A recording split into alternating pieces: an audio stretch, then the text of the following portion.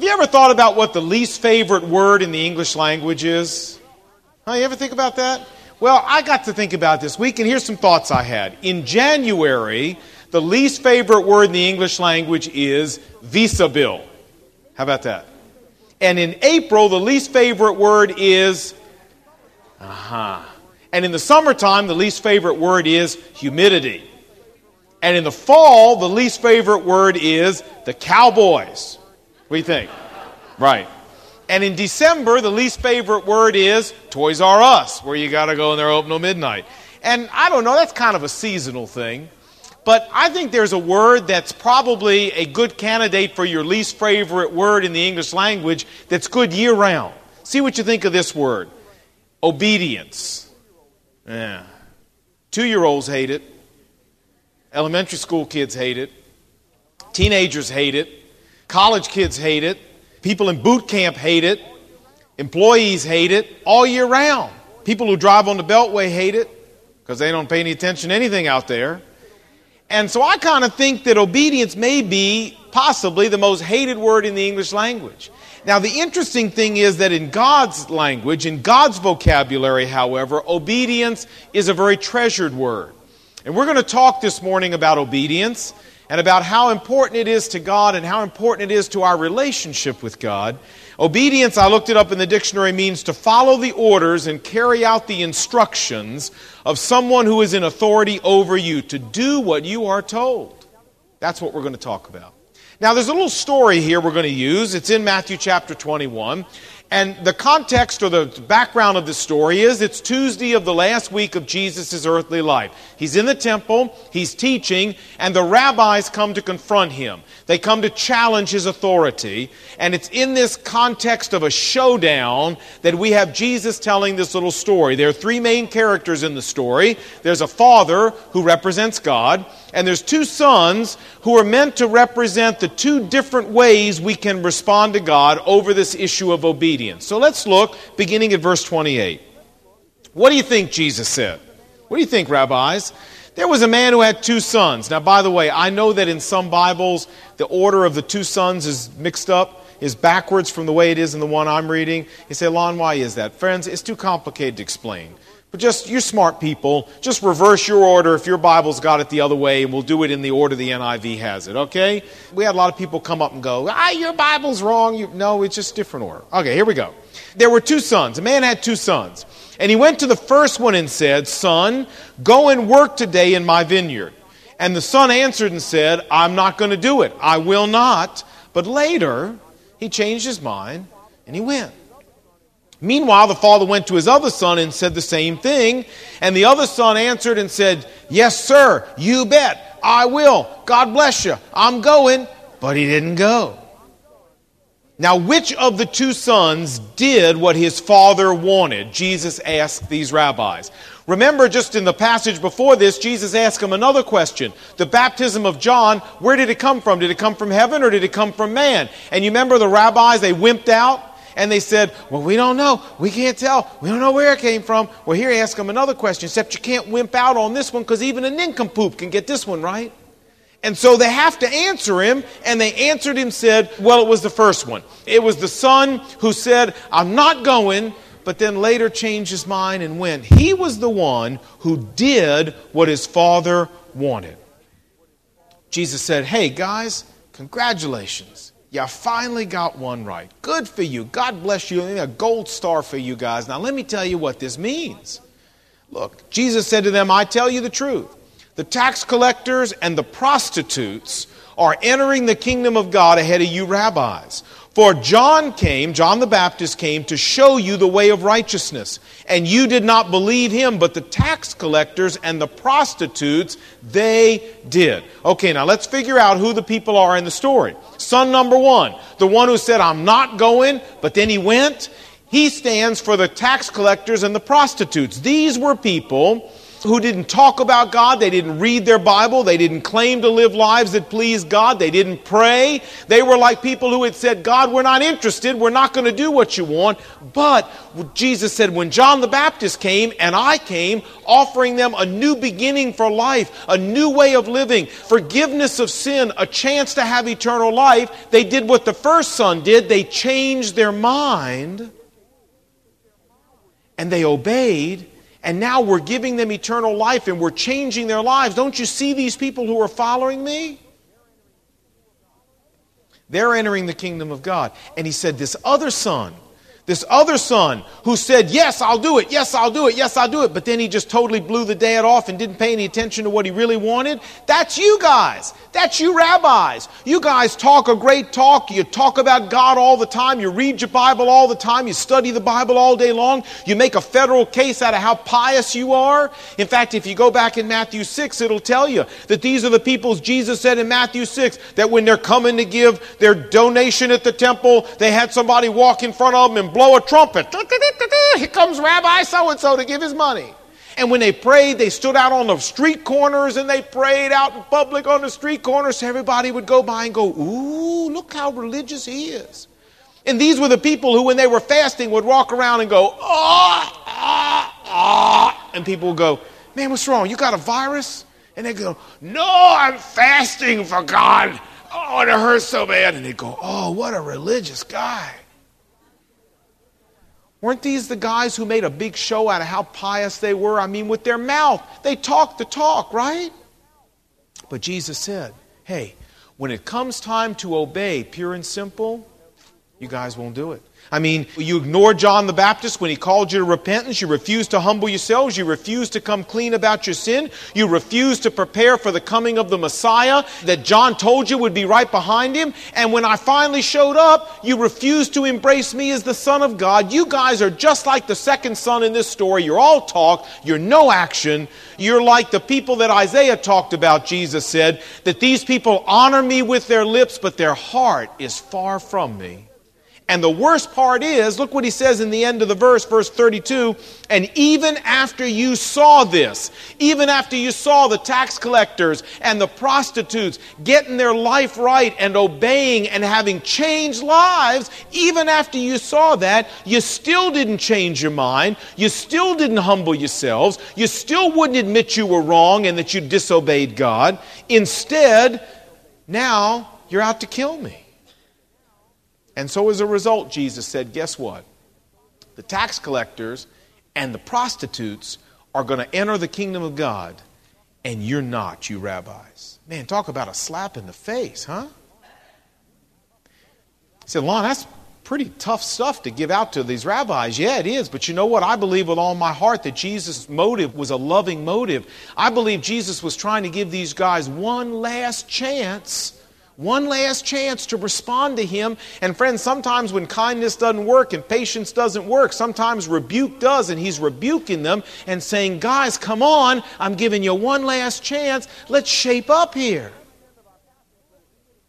Now that's the end of our passage, but it leads us to ask a really important question. And what's that question?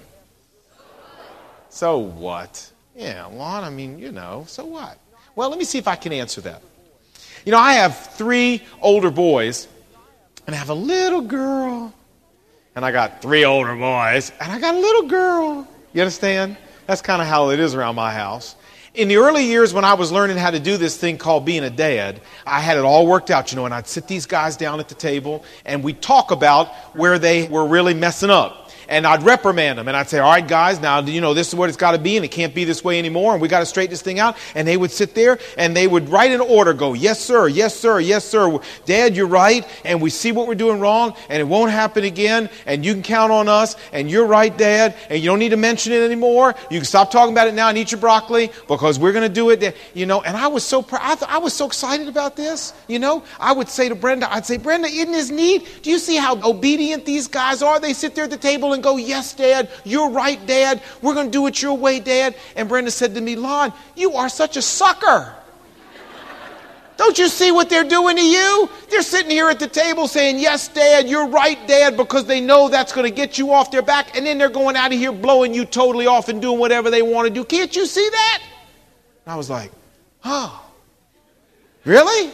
She'd go, what is wrong with you? I go, oh, okay. Well, you know what? She was right. And now, we don't have discussions like that anymore. Now we talk different.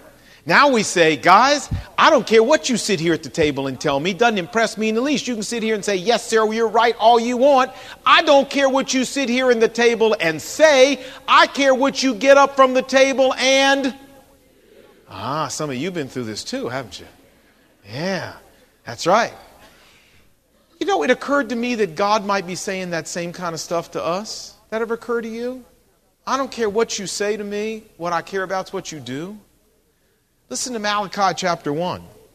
A son honors his father and a slave obeys his master. So if I'm your father, God says, where's the respect that's due me? And if I'm your master, where's the obedience that's due me, says the Lord. Friends, the point of this parable is real simple. It's that if you're a child of God by faith in Jesus Christ, then above everything else, God is interested in obedience. Son number 2 gave his father all kind of verbal courtesy and all kind of verbal politeness, but when it came time to step up to the plate and to obey, he punked out.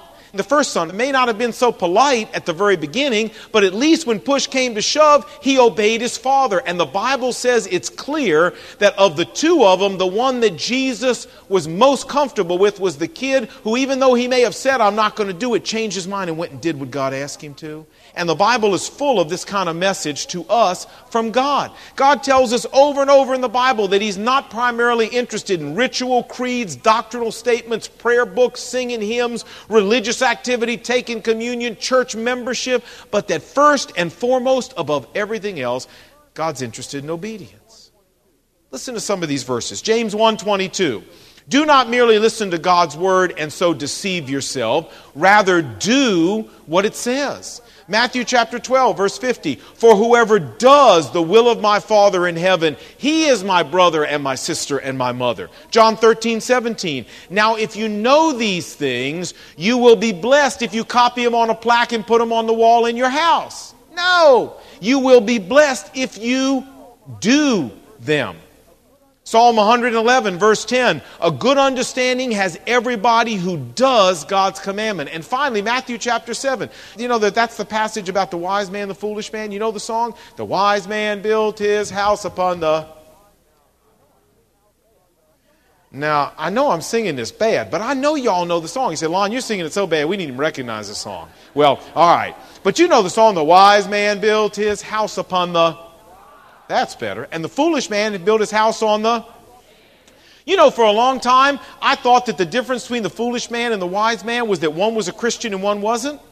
For years I thought, well, a wise man is a guy who's accepted Christ in his life, and a foolish man is a person that's not accepted Christ. And then one day I was reading it, and I realized that's not at all what the difference is. Listen to what it says. It says, and everybody who hears these words of mine and does them is like a wise man, and everybody who hears these words of mine and doesn't do them is like a foolish man. The difference here is not being a believer versus an unbeliever. It's whether you do what you read in God's Word, whether you do what God's telling you, or whether you don't. Can you be a Christian and still build your house on the sand? You bet. You bet. You remember the story in the Old Testament about Saul? Well, maybe you don't, but let me kind of rehearse it for you. It's in 1 Samuel 15 if you want to ever go read it. But Saul, I don't know about you guys, but I struggle to figure out Saul. He was kind of, the best way I can describe him is he was kind of a schizophrenic in the Old Testament. He would do some things that were really great for God, and then he'd turn around and do something really horrible. He's just kind of like all over the place. But one day, in 1 Samuel 15, God appeared to Saul, and he said, Saul, now what I want you to do is I want you to go wipe out the Amalekites. When the Israelites came out of Egypt, the Amalekites attacked them, they plundered them, and I didn't get them back then, I didn't judge them for it then, but I'm going to judge them now. What I want you to do is I want you to go and I want you to take their city, Saul, with the army, and I want you to kill all the men, all the women, all the children, all the animals, wipe the whole city out. You say, well, I don't like that. I don't think that was very nice. Well, I'm sorry, you're not God. It wasn't your call. All right, it was God's call, and that's the call He made. And so Saul says, all right, yes, sir, will do. took the army down there, took the city, but after he took the city, as the story tells us, he spared the king. Why? Because in those days, if you were going to march the king back through your city, it was like a big feather in your cap to march this captured king back through your city. And he spared the best of the animals. He didn't kill the best sheep, the best goats, the best oxen. Well, he's walking back to Jerusalem, to the capital, and Samuel meets him. God had appeared to the prophet Samuel and said, Samuel, I'm real sad I made Saul king. Look at this. He went out there and he didn't even obey me. So Samuel comes up, and when Saul sees him, he goes, oh, Samuel, blessed are you, great prophet of God. I have obeyed the Lord fully. And Samuel says, oh, excuse me? He says, you obeyed God fully? Well, if you obeyed God fully, what is this bleating of sheep I hear? And what is this lowing of oxen I hear? See, that's kind of Old Testament humor. You understand what I'm saying? You get the story? See, if he had obeyed God completely, there would be no sheep to bleat. You understand? There would be no oxen to low. So he goes, oh, you've obeyed God, huh? Well, how come I hear all this bleating and lowing? There shouldn't be any bleating and lowing. Now, it's a good thing you guys don't live in the Old Testament. You'd never laugh. All right, well, anyway. It was funny then, trust me. It was funny then. So Saul says to him, oh, he says that. He said, well, we spared the best of the animals so we could come back and sacrifice them to the Lord our God. And Samuel said, let me tell you something, Saul. To obey is better than to sacrifice. 1 Samuel 15:22. To obey is better than to sacrifice. God doesn't want those animals. He wanted you to go do what he told you, Saul. You didn't. And as a result, God took his kingship away from him. I want you to turn to one more passage with me in the New Testament. It's Acts chapter 26. And if you're using our copy of the Bible, it's page 793. Acts chapter 26. Lon, all right, I got the point. God wants me to obey. But Lon, what if I'm here and I've never trusted Jesus Christ in a real and personal way? Well, what kind of obedience is God looking for from me, Lon? Let me see if I can show you. Acts chapter 26, verse 19.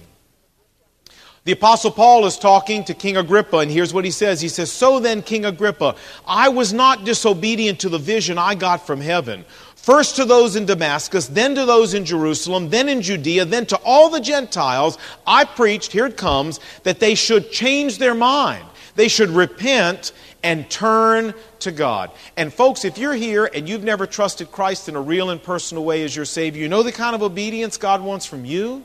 He wants very simply for you to change your mind. To change your mind about yourself, about Him, about your relationship to Him, and turn to God. That's what He wants from you. You say, but Lon, I'm here and I'm a Christian. So what does God want from me? Well, I'll tell you, let's finish the verse. It says that they should change their mind and turn to God. Watch, there's a little more.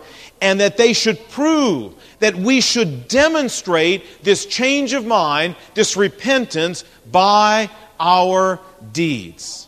What kind of obedience does God want from me if I'm already a Christian? It says here that what God wants from me is that I should prove, that I should demonstrate the fact that I have changed my mind, the fact that I have turned to God, the fact that I have become a child of God, the fact that I love God. And how am I going to demonstrate that now that I'm a Christian? Jesus said, John chapter 14, if you love me, if you want to prove you love me, you will obey what I command. A.W. Tozer said, have you noticed how much praying for revival has been going on lately and how little revival has resulted? Considering the volume of prayer for revival that's been going up these days, rivers of revival should be flowing. That no such results are in evidence should not discourage us. Rather, it should stir us to find out why our prayers for revival are not being answered. And at the end of his little article, he tells us what his opinion is. Here's what he says. He says, I believe that our problem is that we as Christians have been trying to substitute praying for obeying, and it simply will not work. And I think the guy's on to something, huh? We've been praying and praying and praying and praying and praying. Oh, God, work in our nation. God, work in my life. God, work in my family. God, work in our church. God, work in our community. God, work. And we pray and pray and pray and pray. But you know what? God's ability to work is not so much conditioned on us praying as it is our obeying. And when we try to substitute praying for getting out there and obeying God, it's not going to work. It's not going to work. It's not going to bring revival. We're kidding ourselves. May I point out to you there's a third son that's possible here? We saw two sons, but could I point out to you there's a third possibility for a son? That would be a son who first of all says, yes, I will go, and then who goes. Did you ever think about that? Yeah, of the two sons, Jesus said, I prefer the one who, even though at the beginning said, I won't do it, finally went. But wouldn't it be nice if we had a son here who from the beginning said, I will do it, and then who followed through and did it? Huh? And I think if you were to ask Jesus what kind of son he was really looking for, or daughter he was really looking for, he'd say, I'm really looking for number 3. That's what I'd like to see. You know what I've found about obedience over the years? 4 things. 4 things that are always true. Number 1, obedience always presses us out of our comfort zone. When God comes to you and God says, I want you to obey and do something, you can be absolutely certain God will always be pressing you out of your comfort zone. Huh? I mean, when he asked Abraham to leave his land and go out where he didn't even know he was going, was he asking Abraham to leave his comfort zone? When he appeared to Moses in the desert and said, Moses, I want you to go back to Egypt and lead the Israelites out, was he pressing him out of his comfort zone? When he appeared to Nehemiah in the palace and said, Nehemiah, I want you to leave the palace. We got a wall to go build. Did that press him out of his comfort zone? You bet. When he appeared to Elisha, a rich landowner, and said, Elisha, I want you to burn your plows. I want you to kill your oxen. You're coming with me to be a prophet. Did that press him out of his comfort zone? You bet. When he knocked Paul off of his horse and said, Paul, you're now going to be an apostle, not a rabbi anymore. Did that press him out of his comfort zone? You bet.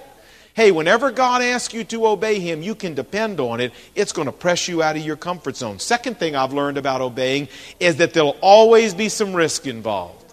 Was it risky for Abraham to leave his home and go out in the middle of nowhere, not know where he's going? Was it risky for Moses to leave a comfortable living on the desert and go back to face Pharaoh? Was it risky for Nehemiah to go to someplace he'd never been and try to build a wall with people he didn't even know? Was it risky for Elisha to give up his cushy living to go be a prophet? Was it risky for Paul to go out and become an apostle? Yeah, it was risky. The third thing I've learned about obeying God is it's always easier not to. It's always easier not to. But the fourth thing I've learned about obeying in 25 years of being a Christian is this, that in spite of the fact it'll press you out your comfort zone, and in spite of the fact it's always risky, and in spite of the fact it's always easier not to, that you and I will always be glad when we obey God. We'll always be glad we did it. Always. You know, in September, I will have been here at McLean Bible Church 15 years. You say, wow, Lon, that's great. You must have started here when you were 18 years old. God bless you, and God bless you. That's right. Actually, 19. But I want to tell you about how I kind of came here. When the pastor here resigned before me, and I knew the opening was here, we had some initial discussions, and I was out jogging one day. I was living over in Crofton, Maryland, and I was out jogging one afternoon. And just as sure as I know my name's Lon Solomon, God told me, Lon, I want you going to McLean Bible Church. You say, wow, what happened? I mean, did you hear a voice? Did an angel pop out from behind a shrubbery bush or something? No. But I knew God said to me, you're going to McLean Bible Church. I came home and told my wife when I walked in the house, Brenda, you might as well start packing right now. We're moving to Virginia. And she thought I'd lost my mind. Because that's normal. But with my wife, she said, I'm like, is this you again? No, I'm telling you. God has told me we're going to McLean Bible Church. Well, when we moved through the process a little bit, I got to tell you, I began learning some things about McLean Bible Church. The pastor had been fired, really, in a Saturday night massacre. That there were deep feelings here of bitterness and anger and hostility. People were hurt. They were stunned. The official board itself was at war internally and acrimoniously so. The church was basically in a state of anarchy. It was in total disarray. And I was a 30-year-old guy who'd never pastored a church in my whole life. You know the song, Fools Rush In Where Angels Fear to Tread? That's the song for me, folks. And in that process, I got a phone call from a pastor who was pastoring over here in Northern Virginia. He called me while I was living in Maryland. He was a friend. He had been a mentor. He called me up and said, hey, I heard a rumor that you were considering taking the pastor to McLean Bible Church. I said, yeah, that rumor's true. He said, Lon, I love you. I care for you like my own son, and I've called you up to do everything in my power to talk you out of that. He said, you do not know what you're getting yourself into. He said, that church is a disaster zone. He said, I'm an experienced pastor and I wouldn't touch that church with a 10-foot pole. And he went on to tell me I was totally inexperienced, that I didn't understand the problems over here, that logically it made no sense for me to come over here and even with God's help think I could do this. And at the end of him going on, I said, called him by name. I said, you're probably right. You're probably right about all those problems at McLean. And I want to tell you, he didn't know the half of them. Trust me. He didn't know half of them. And I said, I'm sure the wise decision humanly would be to say, nah, I don't really think this is for me. But I said, I got to tell you something. I know God is telling me to go to McLean Bible Church. I feel that so strongly that I'm telling you, if I refuse to go, I would be disobeying God. That's how I see it. And so whatever McLean Bible Church holds for me and my family, I have to go. He said to me, well, it's your funeral. That's what he said, it's your funeral. And I said, let me know if I can help you. Friends, did coming to McLean Bible Church press me out of my comfort zone? Ooh, baby, did it. Was it risky? I mean, hey, we were, life was kind of cushy where we were living and what we were doing.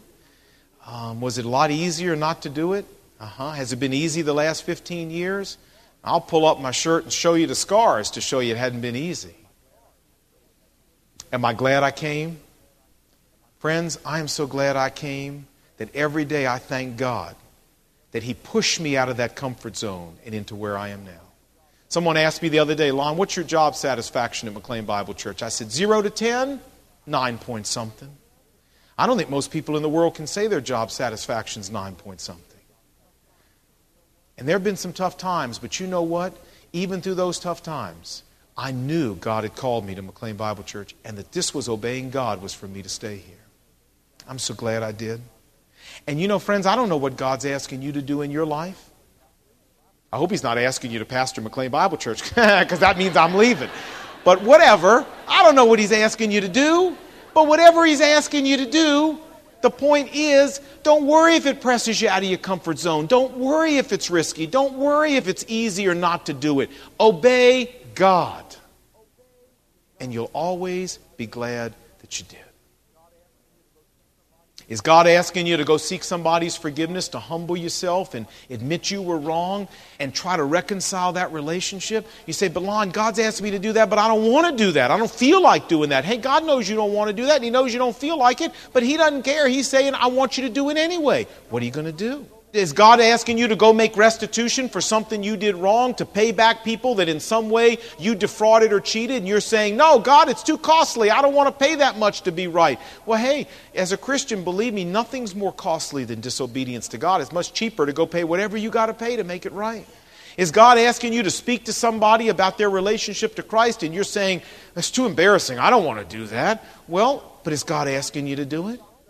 Is God asking you to stop dating some person that you know you shouldn't be dating? Is God asking you to stop sleeping with your boyfriend or sleeping with your girlfriend or sleeping with your fiance because you know it's not right? You say, but Lon, it's much easier to keep on sleeping with them. That isn't what God's asking you. He's asking you, are you willing to obey Him? Is God asking you to stop some other relationship if you're already married that you know you got no business in, you know you shouldn't be having a part of? You say, but I like her. That's not the issue. The issue is, what's God asking you to do? Have you got some secret habit that God wants you to deal with? A pornography habit, a recreational drug use habit, a drinking habit? You say, but I don't think I can beat that habit by myself. Hey, we can help you. We've got ways that we can help you beat it, but we can't help you beat it unless you in your heart first make up your mind you want to obey God. Then we can help you. But you got to make up your mind you want to obey God. How about some of us men here? Has God been asking you to spend more time home with your wife, with your children, investing in the things that really matter for eternity, but you're too busy out there building your own little kingdom at work? What's God asking you to do? Are you going to obey Him or not? Maybe God's asking you to take some area of Christian service, or maybe if you're a young person, God's asking you to dedicate your whole life to serving God. You say, but I don't want to do that. People who do that don't make any money. Well, hey, God has ways of giving you money that don't always come on a W-2. Trust God, and if God's asking you to obey Him, obey God. How about quiet time? You know, that time in the morning or in the evening where you read your Bible and talk to God? Oh, that time. Yeah, that time. You know, what we tell you here is that we're not giving you religion, we're giving you a personal relationship with God. Well, most people in a relationship talk to each other. I mean, if the relationship's worth anything, they talk to each other. How about you? You spending any time communing and communicating with God? You go, but Lon, you don't understand, man. In the morning, I got to hit the road before traffic. In the evening when I get home, I'm really tired. On my lunch hour, I don't have time to take out the Bible and go pray. I mean, then I'm exhausted and I get in bed and do the same thing next. You sound just like Saul.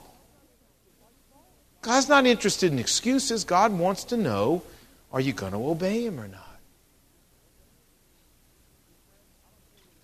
Dear friends, I don't care whether it's a big issue or a small issue. God is looking for people who will obey Him. He'll always bless your life. You'll never be sorry you did.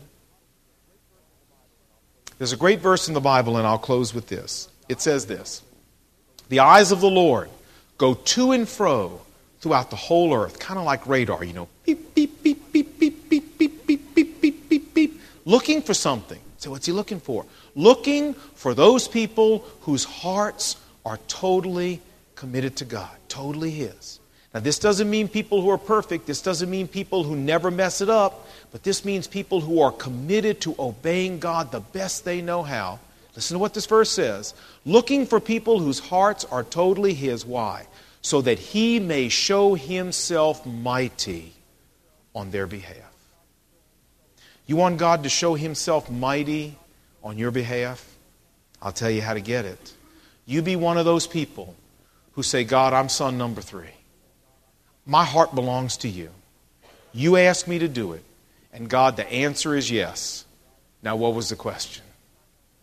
And as best I know how, with Your help, that's how I'm going to live. And God will show Himself mighty for you. Let's pray.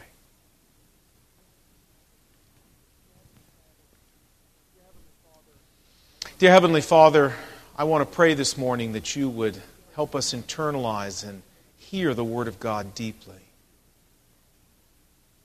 Speak to our hearts.